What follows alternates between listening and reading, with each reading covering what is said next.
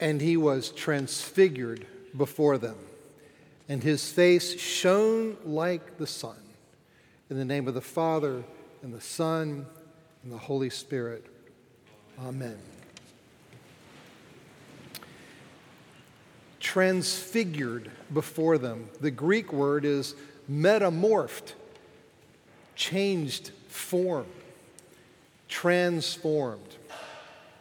As I thought about our passages today, I thought about two stories of metamorphosis or transformation. Bear with me. In Franz Kafka's short story, Metamorphosis, a man, Gregor Samsa, wakes up one morning to find out he has been transformed into a cockroach. Now, his life had been pretty much an exercise in going through the motions, a routine of tedium, a pretend caring for his family that actually made them worse. The overt cause of Gregor's death is he has this argument with his father after he's turned into a cockroach, and he turns to run away from his father, and his father throws an apple after him, and the apple gets wedged in the back of him as cockroach, and it rots there and festers, and Gregor dies. But the actual cause of death is more a working out of a rotted out inner being that was always there. In Gregor's metamorphosis, a life that was internally verminous had simply become manifest. By contrast, in Larry and Andy Wachowski's movie, The Matrix, Thomas Anderson is transformed into the first new man of a new creation. Neo, the underground name that he had rebelliously taken on in his old life, but which becomes his actual name on the far side of a sort of resurrection. My name is Neo. The name change takes place largely because of the faith placed in him by two other people, Morpheus, I know he's the one, and Trinity. You can't be dead, Neo. You can't, because I love you. You hear me? I love you. Long before I ever heard of Kafka, I felt I was on my own way to cockroachdom. I had doting Depression-era parents who had spent their lives making my life better than theirs, and somewhere my soul had gotten the message that life was about getting, not giving. My high school accomplishments were a string of entries for college applications. My male friends were competitors for the best colleges. My girlfriends, weekend trophies. When I became a Christian in the fall of 1969, a lost freshman in college who, despite himself, couldn't seem to make friends with anybody but Christians, what finally pushed me from non-faith to faith was the realization I didn't have the capacity within me to be the kind of person I knew I was made to be. I reached out to Christ, reaching out to me from the cross, because I believed he could change me. Now, I understood he needed to cleanse me and seal my pardon first, but more than that, I was tired of being tied to a way of being that I couldn't shake, loving myself in the image of others and becoming a vermin cockroach. I trusted Christ because I believed he could take me outside my prison of self and make me more like himself, more like what I intuited being a human being was supposed to be about. My guess is that the attraction to Christ for many of us is that very same thing. And here's the promise of today's New Testament passages. Matthew notices in the first place the physical transformation. We translate transfigured. The Greek is metamorphosed. Jesus glows as though the true identity of Emmanuel, God with us, breaks out momentarily. And then Matthew notices the voice from heaven. In Peter's reminiscence, eyewitness, it's the voice that counts. The voice of love. My son, my beloved, the one who is well-pleasing to me. Peter calls this voice from on high, a bestowing of honor and glory. How many sons and daughters would die to receive an ounce of honor and glory from their fathers? How many sons and daughters long to hear that voice from their earthly fathers? As it is for Jesus, that's the voice that will sustain him in the days ahead. The journey to Jerusalem where betrayal waits him, where vicious scourging awaits him, where a cruel cross and the seeming silence of God await him. My son, my beloved, well-pleasing to me. All this, let it be noted, takes place, says Peter in his letter, so that the same sort of metamorphosis or transfiguration or change of being can happen to you and me. Listen to what Peter says in verse 19 in the passage we read today. Peter says that Jesus is coming back, thus he's writing about his parousia. And when it does, Jesus' coming will be the day dawning and the morning star rising, not just out there, but in your hearts. The morning star will rise in your hearts. And between now and then, Peter says we need two things. We need ongoing attention to the prophetic word of Scripture, which in the long version of this sermon, or maybe in another sermon, we would explore the need to stay close to Scripture, and especially the Old Testament prophecies of Messiah's coming and what it means for us. But that's not this sermon. The second thing we need is a process of transformation, preparing for the day when the morning star has risen, that is, Jesus has returned, and our hearts have been completely made new. Listen to what Peter says at the beginning of this chapter. God's divine power has given us everything we need for life and godliness, that we might become participants in the divine nature, or come to share in the very being of God, as the Revised English translates it. Something like what Jesus experienced, the God-man, is designed for us as well, partaking of the very nature of God himself. And Peter adds commentary to what it means to become participants of the divine nature. Add to your faith virtue, to virtue knowledge, to knowledge self-control, to self-control endurance, to endurance godliness, to godliness brotherly affection, philia, and to brotherly affection love, agape. A mission that begins with the Father's love for his Son and gets transferred to us in the Son's love for us, works out in lives of love.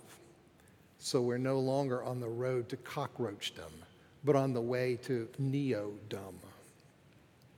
Much is at stake in our yielding to the process of what Paul calls, using these same terms, the metamorphing, the transfiguring of who we are in 2 Corinthians 3:18, when he talks about us being transformed from one degree of glory to another. And that he also talks about in Romans 12:2, to be transformed, metamorphed, transfigured by the renewing of our minds. What Peter lays out as a preparation for the rising of the morning star in our hearts, becoming participants of the divine nature, or coming to share in the very being of God, the biblical vision is that we're all headed, all of us and each of us, to a confirmation in either something like Kafka's cockroachness or Neo's neoness, new creation. One day, when we hear with finality of ourselves what Jesus heard of himself on that holy mountain, my son, my daughter, my child, my beloved, well-pleasing to me. Once resurrected, we will glow as he glowed. It will be as C.S. Lewis imagines it. Our appearance and our being will be almost godlike, certainly by comparison with the way we experience ourselves now. And that changes the way we think about ourselves and one another in the here and now. You may have heard these words from C.S. Lewis's Weight of Glory sermon before, but they're worth hearing over and over again. It is a serious thing to live in a society of possible gods and goddesses. To remember that the dullest and most uninteresting person you talk to may one day be a creature which, if you saw it now, you would be strongly tempted to worship, like Neo, or else a horror and a corruption such as you now meet, if at all, only in a nightmare, like Kafka's cockroach. All day long, we are in some degree helping each other to one or other of these destinations. It is in the light of these overwhelming possibilities, it is with the awe and the circumspection proper to them that we should conduct all our dealings with one another, all friendships, all loves, all play, all politics. Wouldn't that be nice? There are no ordinary people.